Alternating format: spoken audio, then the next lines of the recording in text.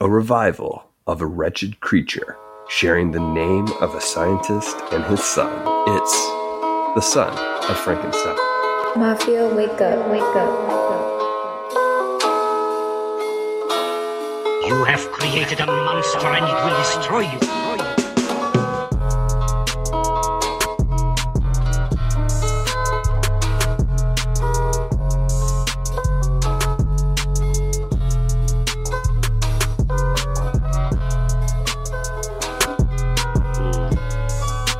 For some reason, I was thinking that this would play out kind of like the other one, where we would get a son of the monster of Frankenstein, and it wouldn't actually be about Frankenstein's son. I don't know why. Oh, 100%.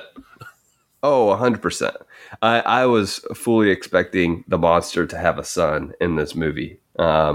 Instead, we get the son and the son of a son of Frankenstein that we know. Dr. Frankenstein. Welcome back to the Monsters vs. Men podcast. This is the bargain basement of the monster podcasting airwaves. This week, as we try to stay alive, we are discussing the son of Frankenstein.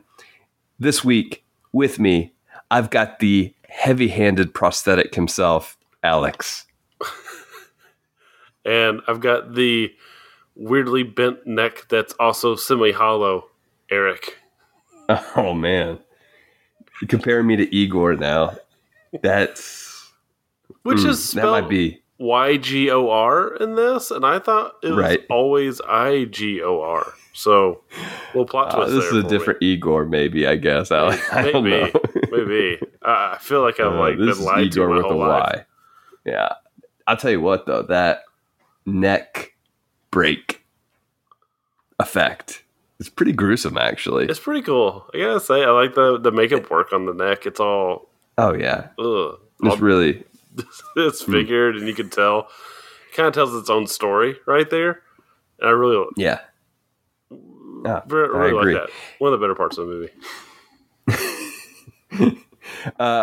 Real quick, Alex, before we get into a review, I did want to say one thing. I've been meaning to shout out to him for the last several weeks, honestly, since we started this new series. So I want to take a moment here at the beginning of the show to shout out to one of my students, Luis. He is the student that made our intro music that is pretty awesome, that several of you have commented about. He's great, right? He's just started making these beats by himself. And I was like, hey, you should make a beat for our podcast. And he's like, all right, I can do that. And I gave him a couple of ideas and he put that together. So I think it's pretty awesome that he was just willing to do that. And he also told me he is willing to do any other beats. If anybody has an idea for him, he is for hire. If you're interested in that, I can give you his contact info. You just need to contact us at nvmpod@gmail.com. There you go. Thank you, Luis. It's awesome. So let's get into this film, Alex. Let's do it. After Dracula's Daughter, 3 years passed before Son of Frankenstein, bringing back big sets, big performance, and our biggest universal monster, Frankenstein's monster. Son of Frankenstein also features the longest runtime of our series so far. But does bigger in this case mean better, Alex? Or does this film earn a low letter? Well, I'm of two minds of this one, really, because frankly, the movie's quality in my eyes is probably just split in half. Bigger in this case, though, definitely does not mean better. While, yeah, I do like Frankenstein's son, Baron Wolf.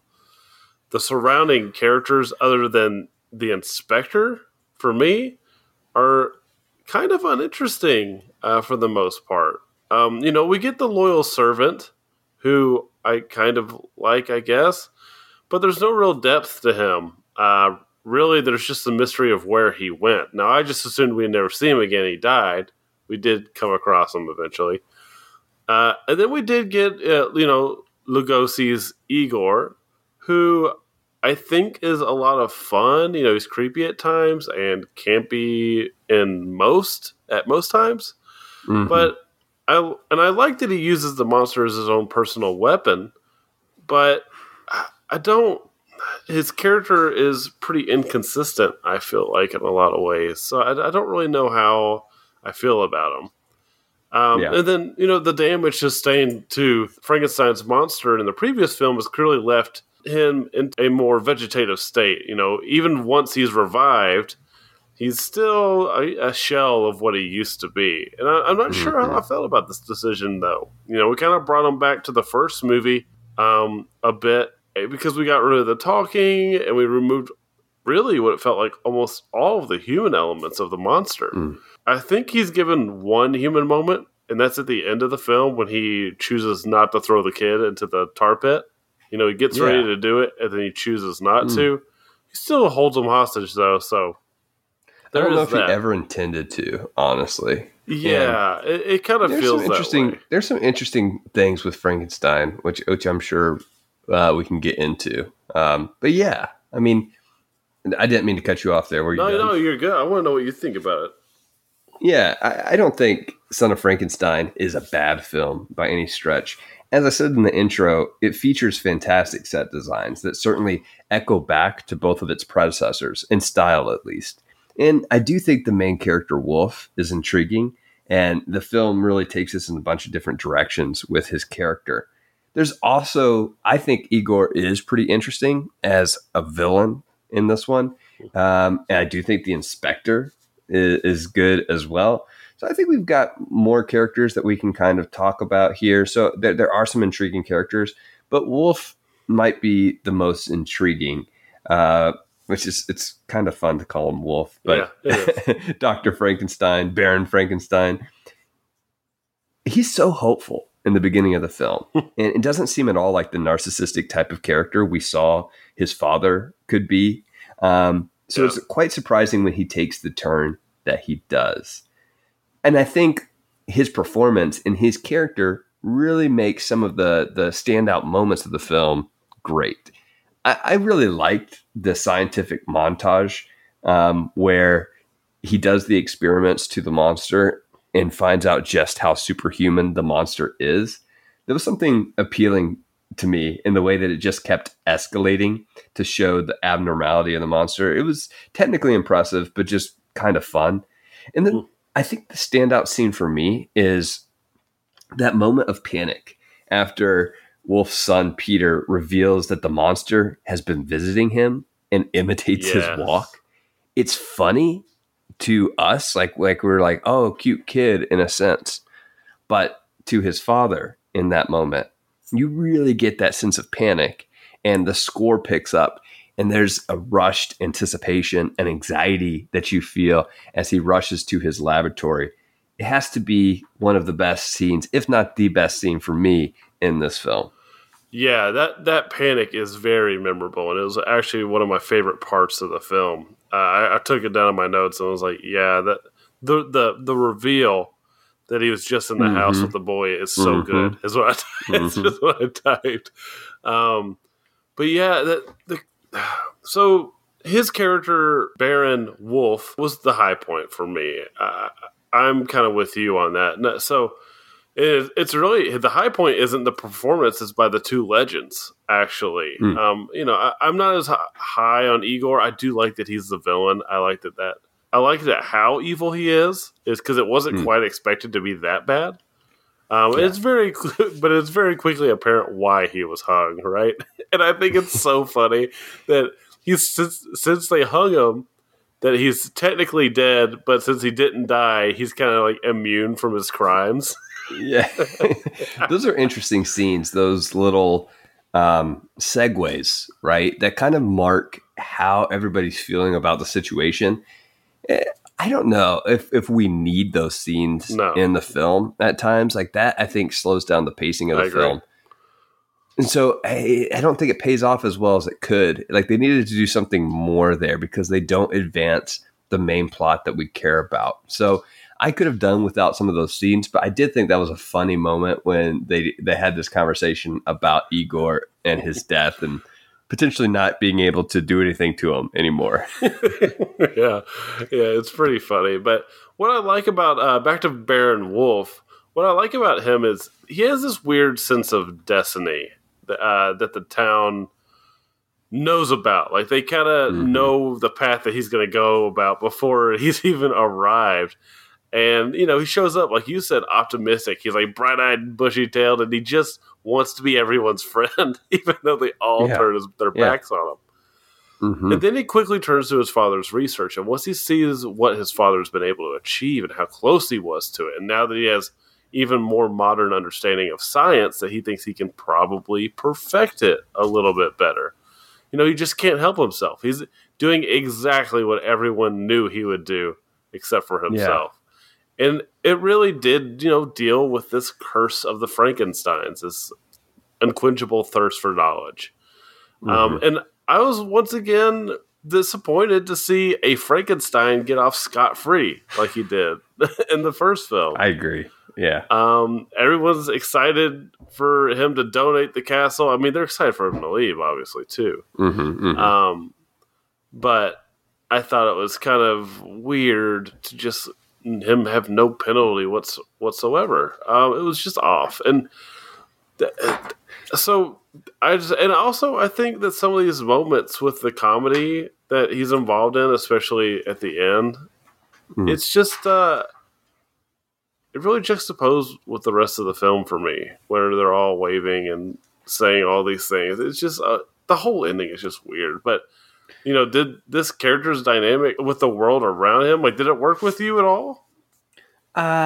You know what? I like the character a lot. As I said, he might be the most compelling, but honestly, I didn't find it super compelling, his turn from the optimist that we see at the beginning of the film to narcissist that he becomes, like his father, because I didn't quite buy the motivation for it, based off of what we saw of him from the beginning. And I think the film had the opportunity to do something even more interesting instead of kind of repeating some of the same plot points from the original.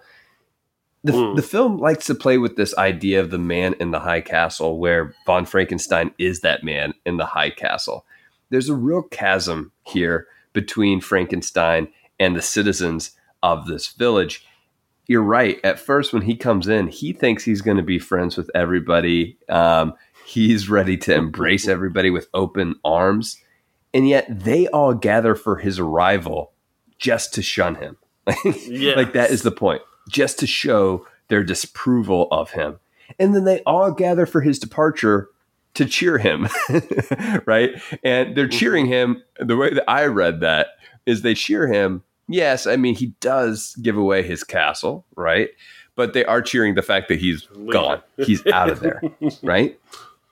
So I think a more practical way in a more interesting and engaging way, would have been to use the paranoia between the town and Frankenstein to create this gulf and this conflict that ultimately drives Dr. Frankenstein, the new Dr. Frankenstein, towards his monster, exactly, towards these experiments. Thinking. Yes. This would have actually created a much more interesting dynamic that I would have found believable, something that took his optimism and transformed it into this gritty pessimism, cynicism, almost towards like the world around town's him. Treatment of him turns him into the monster that they were worried about.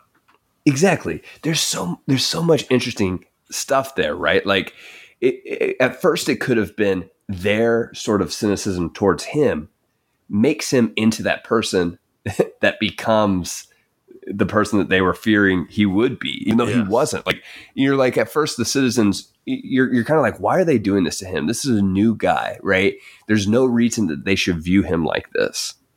And then as the film progresses, he starts looking down on the citizens. Like, at the end, he's looking down on them. And it's interesting, that dynamic and how it plays out, because I think the paranoia between the citizens and him and the town citizens, that paranoia could have been played with so much better and created that dynamic so that it ends up flipping by the film's end, which it in a sense does, but not in a way that I think is motivating for the character. It doesn't explain anybody's action. It's like a side piece, which is unfortunate because it could have been the thing that made this film stand out. Yeah. I agree with really all of those points. I feel like there are some pretty big missed opportunities here where just a few changes to the script, like pretty minor changes to the script, could have probably fixed this. And while I think, like I said, the main performances are fine. I like most of them. I do think the film was relatively a weak one. There are massive pacing issues for me for the first hour of this film. There are moments where, and it's kind of funny that you like these moments, and I felt like I typically would, but him poring over his notes, his father's notes, looking at the data about the monster cells and seeing how they work differently and all that, and how he's virtually indestructible, I actually found those moments, for whatever reason, to be pretty boring. It's normally something I would like, but I didn't really care for the execution of it. A moment that I felt like could have been intense, especially when we see this optimistic character turning into, the madman that his father was. We just didn't get the turn like I would have liked. And No. I just felt like it could have been tinged with, like, that horror of, like, he's kind of turning into what everyone wanted him to be. But instead, we get a meandering first half that just feels like it doesn't quite know what it wanted to do with itself. Does it want to be silly with Igor and the police? Does it want to pursue, this man creating a monster? I don't know really what it's wanting to do tonally or story-wise. I just think it's a shame that it took so long for me to get to the last 45 minutes of the film that I actually think are pretty great and exciting. And, it kind of goes back to that moment, that reveal that Frankenstein has been in the house. I love that. And everything with the inspector, I really enjoy. So I was kind of disappointed that it took so long to get to the great part. Yeah, we haven't talked too much about the inspector yet, but the inspector is quite an interesting character, and his presence marks the shift in Frankenstein's character as well, the Dr. Frankenstein's character as well, as we start to see the inspector mirroring the attitudes of the citizens, or at least reflecting the attitudes of the citizens. So in that sense, it plays out, but I do wish we had more scenes, I think, with the citizens, because it's always awesome. Like the scene whenever they gather to go basically protest at the castle is cool, right? Anytime you get that many extras together and you get them coordinated, it looks awesome, and it really brings dynamism to the film. I think the pacing issues that I have, you have pacing issues with maybe some of the experiments, that montage part. I get that. I think that could have been handled better if you cut some of the other moments of the film that I don't think were necessary in building up this story. I think those moments, maybe a little too long, but they do show, again, that superhuman quality of this monster that von Frankenstein didn't realize was a reality until these experiments. I do find the portrayal of Frankenstein interesting here, because we do have a real bad guy in Igor. Igor is our antagonist in this film, I would say. He tries to kill Dr. Frankenstein the first time that Frankenstein goes into the laboratory. And then he controls Frankenstein by asking him to do various criminal activities, which makes me have some sympathy for Frankenstein. He's not, I don't think he's evil in and of himself, like many would believe. We see that moment at the end that you mentioned, Alex, with Peter, von Frankenstein's son. We see him when he's about to throw, you think he's going to throw. It's a misdirection by the camera. I don't think he's ever going to throw Peter into the burning pit. He lifts him up in order to place him on the ladder. See, I thought he hovered over the pit for just a moment. It felt like a moment too long. It felt like he lifts him up and he holds him over the pit, and it looks like he's about to do it, and then he pivots over and puts him on the ladder. Here's another reason I don't read that moment, Alex, is because what I think the monster is doing in that moment is he's replacing his one friend with his other friend, right? Igor has just died. And so what's the monster doing? The monster is replacing Igor with his other friend. Interesting. And that's how I view that moment, because he has been gentle with Peter. He's visited Peter on multiple occasions, right? And has not done anything to harm him. Had no motivation. He doesn't have, like, the monster hadn't had any motivation beyond what Igor had told him to do throughout the film, right? Yeah. So I still view the monster as sort of a helpless character that doesn't have much control of his own faculties. I do think Igor makes a couple comments that I'm like, you're just creepy, man. Like in his relationship with Frankenstein and the way that he like pets Frankenstein and the way that he says Frankenstein does favors for him. I'm like, this is interesting. So that whole relationship was something, but yeah, I think there's some interesting stuff in this movie that I'm intrigued by. I don't think it's as strong as some of our others that we've seen, unfortunately. I agree. But I agree. Yeah, on MVM Plus today, Alex, we do talk about some strong films and some weak films. You talk about two of the newer films that you have seen, Moonfall and Jackass Forever. Yes, Forever. And I talk about another movie that I have seen recently. And we also get a little bit into our annual Oscar debate, Alex. It's a good time. It's a good time. Spoiler alert, Alex does not like Dune anymore. And somehow, we don't know how, I don't even know if this is in the Oscar conversation, we ended up talking about Last Jedi. So it went south real quick, this episode. Oh, man, Alex. Yeah. I don't know if that's an endorsement to listen to the episode or a reason to stay clear away, but we do talk a little Last Jedi, that is for sure. You can find that episode and all of our MVM Plus episodes over at patreon.com/MVM pod. Let's go ahead and get into our awards though, Alex. All Compelling Character Award. Who did you have? I gotta give it to the inspector. You know, I think it's pretty cool that he has had this encounter with the monster before, right? Monster ripped his arm off. And that's kind of all we get about his backstory. And he has more to fear of the monster ripped his arm off, but he has more to fear of the Dr. Frankenstein coming than anyone in that town, probably. And so the fact that he does kind of open up to them a little bit, the dinners start out as a check-in, but it does feel like he just kind of popping in a little bit to check on everything. But he doesn't feel quite as vitriolic as the townspeople. But he does want him gone. But I just think the inspector is interesting. I like everything he has to do with his arm. They do kind of play it up a little bit with comedy. Sometimes they'll leave the arm up in an awkward position and stuff like that. So I really found his character pretty interesting, actually. Yeah, actually, I did too.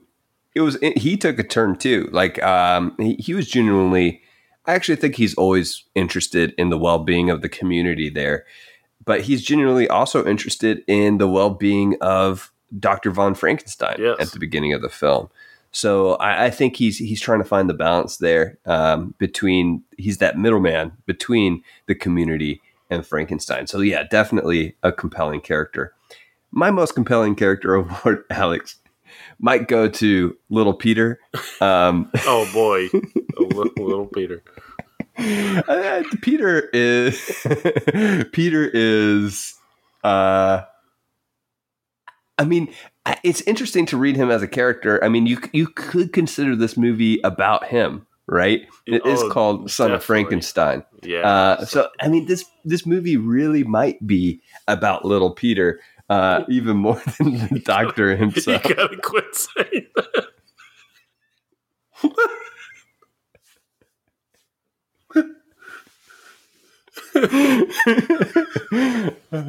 But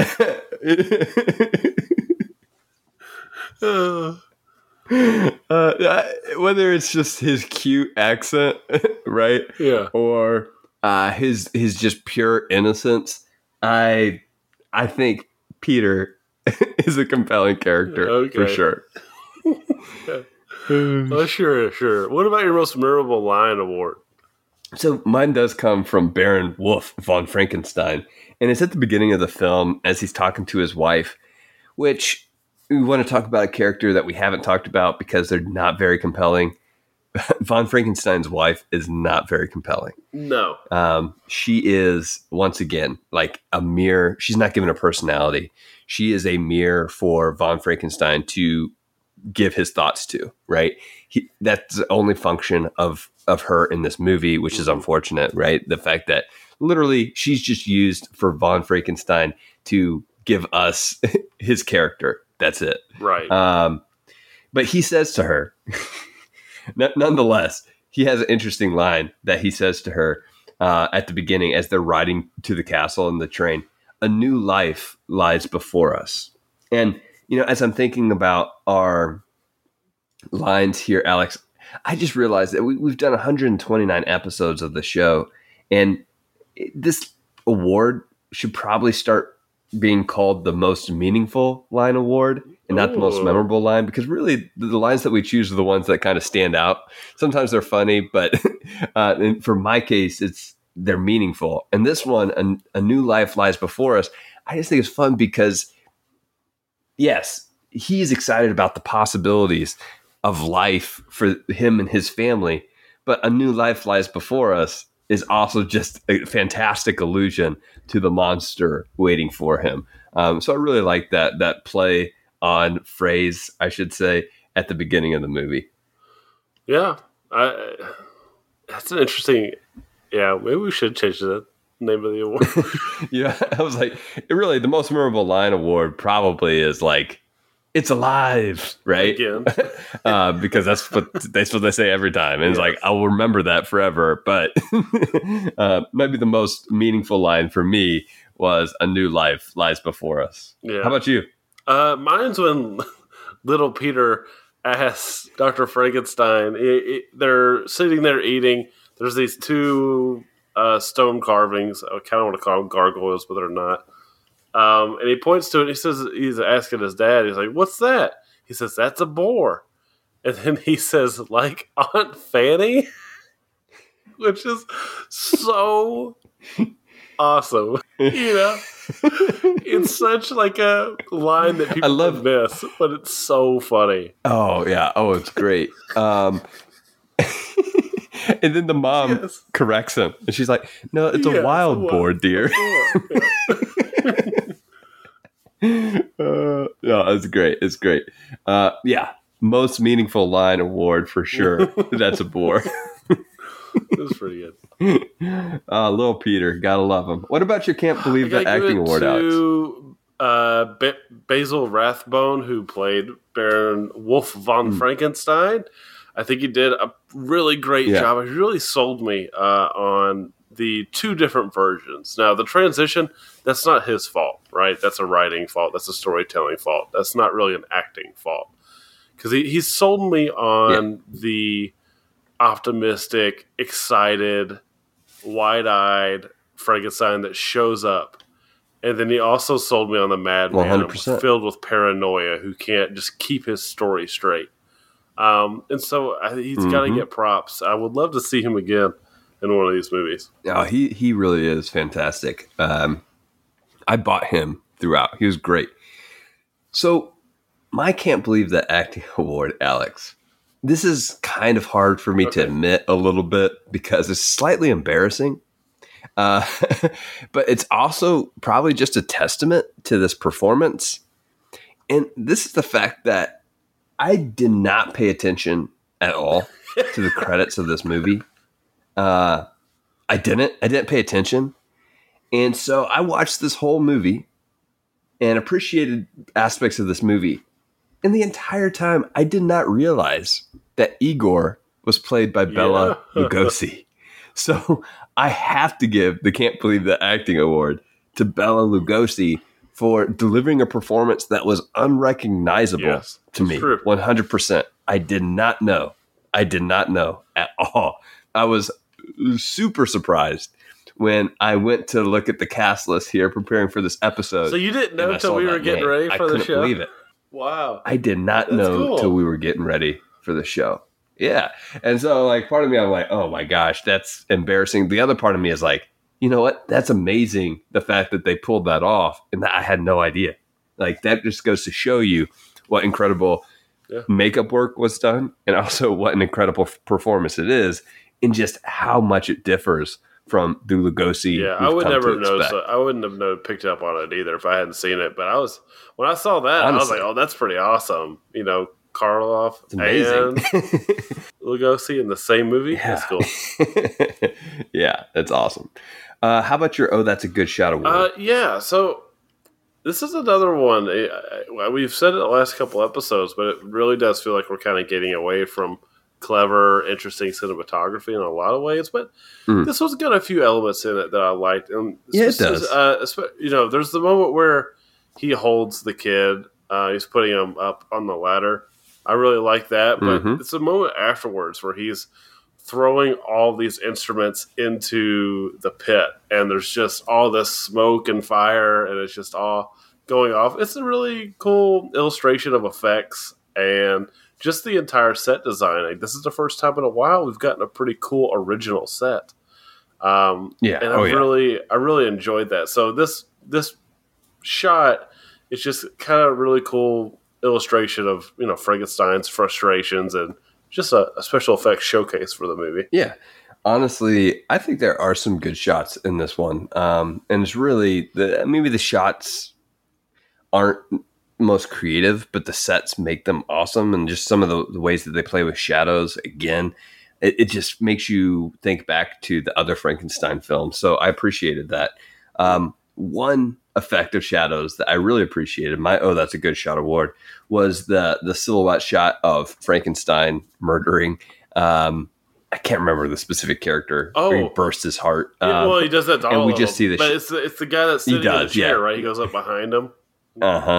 Yeah, it's cool. I mean, there's some little things like that, little touches like that, where we see, you know, maybe future films use that sort of shadow effect in the future. I like it. It's not obviously a masterpiece, but I still think it's clever and it's fun, and it's a unique way to show a death without getting too gruesome in these films. So I did like that shot. Yeah, I did too. All right, Alex. Unique awards. Yeah. What'd you have for your unique award this week? Yeah, so mine goes. My award is the you should have had a home inspection award, and this goes to Dr. Frankenstein. He moved into this home without anyone taking a look and seeing a million different pathways. People are peeking into the home, walking around, and he just doesn't know. I mean, you got to get that stuff looked at. You got to get that fixed. Put some drywall up or something. Come on, man. Yeah, look, you got to put some drywall up in those secret cupboards. That's right. You know, you don't want people spying on your side, man. Exactly. You got to get an inspection, dude. Come on, that's homeowning 101. My unique award is the Best No-Look Dart Thrower Award, and that goes to Basil Rathbone as Baron von Frankenstein. That's such a unique scene, Alex, where it's like, I've never seen that done, where he's getting his tension out on throwing darts at a dartboard, and they're having an entire conversation as he repeatedly does this over and over again. Yeah. But what I did notice was this guy does have skills on the dartboard. There's one point where he's looking completely at the inspector, not looking at all at the dartboard, and throws 4 in a row, one of them bullseye in the dartboard. Really impressive, actually. Yeah. And I wonder if they were like, this guy's good at darts. Let's find a way to incorporate this somehow, because he was impressive. Dude, you say that, it just kind of blew my mind, because like I didn't even think about that, right? It's like, it's one shot, and he's just killing it on that. You're right. Like, I didn't even think about that. He's so good at it. He's not even looking. He's not even looking. There's one where it's so impressive. He's not looking, and he's getting a bullseye. And he's not looking at the dartboard. He's looking at the inspector. And it's actually a kind of an interesting sort of, you know, you've got that kind of like background, like tick, you know, that's happening. And that's what's happening here. It's like you almost miss it, but it's just building that tension. as he repeatedly does the same thing over and over and over again, not even looking. It's really interesting. And really just kind of sometimes just tossing them out there like hard at the dartboard. But then there's the, just to continue on with the scene, Alex, then there's a moment where he's like, hey, do you want to throw with me? And then it's a really awkward transition right there because it feels like they're just like having a game of darts. Right. He's like about to arrest them. And then the next scene, they're having a game of darts and then they're interrupted by, Peter's gone. And they're like, I guess we should go. Wow. Yeah, it was. So that was funny. It was hectic and very sporadic. It was so strange. Yeah. Yeah, the transition there didn't work well. I kind of liked what they were doing, and there was maybe a failed concept there. A great idea, but a failed concept. The transition didn't quite work out of that moment, but yeah, it was cool. All right, final thoughts. Yeah, so What you got? this is one of the weaker ones. Mostly attributed to the first hour. And honestly, yeah, we do have some good characters. I do think Dr. Frankenstein's great.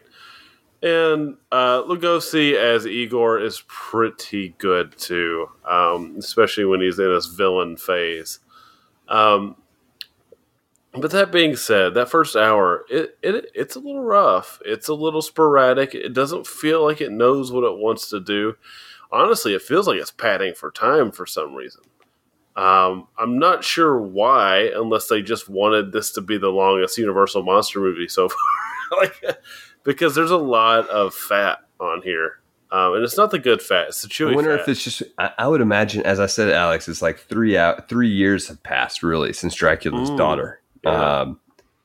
And so I think, I wonder if it's just a sign of the times. I would imagine we're going to start getting a little bit longer of film moving forward. It would be my guess. Yeah, and you might have a pretty good point there. But there's some issues with this, with particularly just to the pacing for me. So for me, there's some high marks here. The last 45 is great. The reveal of Frankenstein in the home is awesome. But this will be a low Gamera tier for me. It's definitely not a Gabra, but it is a pretty low Gamera for me. How about you? Yeah, I think for me, I have a couple issues with the way that the film plays out, but I also think that there are some interesting concepts, and I think there are some standout scenes that make the film engaging to me and interesting to me. So it's not a low tier Gamera film. I would say it's a pretty solid Gamera film right there in the middle of the Gamera tier for me. So I probably rate it slightly higher than you do. It has some unfulfilled potential. It's not as good as Dracula's daughter for sure. So we can definitely favor the daughter over the son in this case. But I do think there are some redeeming qualities here. So that's why I would put it right in the middle of my Gamera tier. Okay. All right. Ooh. All right, Alex. Next week, what do we have next week? I don't. So I'm taking. Let me go grab the set. I'm taking a look at the list, but let me double check the set. And just a reminder for our listeners, we are going through these movies based on the Universal Classic Monsters complete 30 film collection set. So there are movies that we are skipping, and I am being reminded of that when I looked at this Wikipedia list of Universal monster movies. There's so many that we're skipping over. I really want to check out. The ones that we're skipping over primarily are more horror focused versus like monster focused. Right. So we're missing like Island of Lost Souls, The Black Cat, The Raven, Tower of London. No, I'm not going to go on anymore. But so I think that means, The Invisible Man Returns is our next movie. Interesting. All right. Invisible Man Returns. Cool. Do you have any rhymes for next week, Alex? Okay. All right. Yeah. Okay. So our next movie is The Invisible Man Returns, is this another one that Universal just churned? Or is it something that Eric and I will like, and this movie will take a flight? Oh, that was good. I wasn't sure where you were going with that. I thought that was ending at like, and I was like, okay. When we watch The Return, what will we learn? Will it make us stern or be a slow burn? I don't know what that has anything to do with The Invisible Man, but we'll see. Me neither. I'm hoping it doesn't lean into the comedy aspect and maybe more of the interesting. Yeah, we'll see. We'll see. The original definitely had both of those aspects, so we'll see what The Invisible Man Returns offers us next week. As always, thank you for listening to Monsters vs. Men. We want to hear from you. You can email us at mvmpod@gmail.com or go to mvmpod.com to leave us your feedback on Son of Frankenstein. Send us your thoughts and we will read them on the show. You can also follow us and message us on Twitter and Instagram at mvm_pod. You can become a bargain basemite at patreon.com/mvmpod and receive weekly bonus content, including special reviews, interviews, and host chats. And if you can't help monetarily at this time, a review on your favorite podcasting platform always helps. Monsters vs. Men is produced by Alex Cornett. Executive producers are Faye Basier and Michael Herndon. Special thanks to our wives, Rock Band for PlayStation 3, which forms Cell Block B, Louis Loops, Senior Honda, Drew the Collector, our Instagram connector, and you, the listener, for listening. Until next time, don't rip that little kid's arm off. And try to stay alive. Mafia, wake up, wake up. You have created a monster and it will destroy you.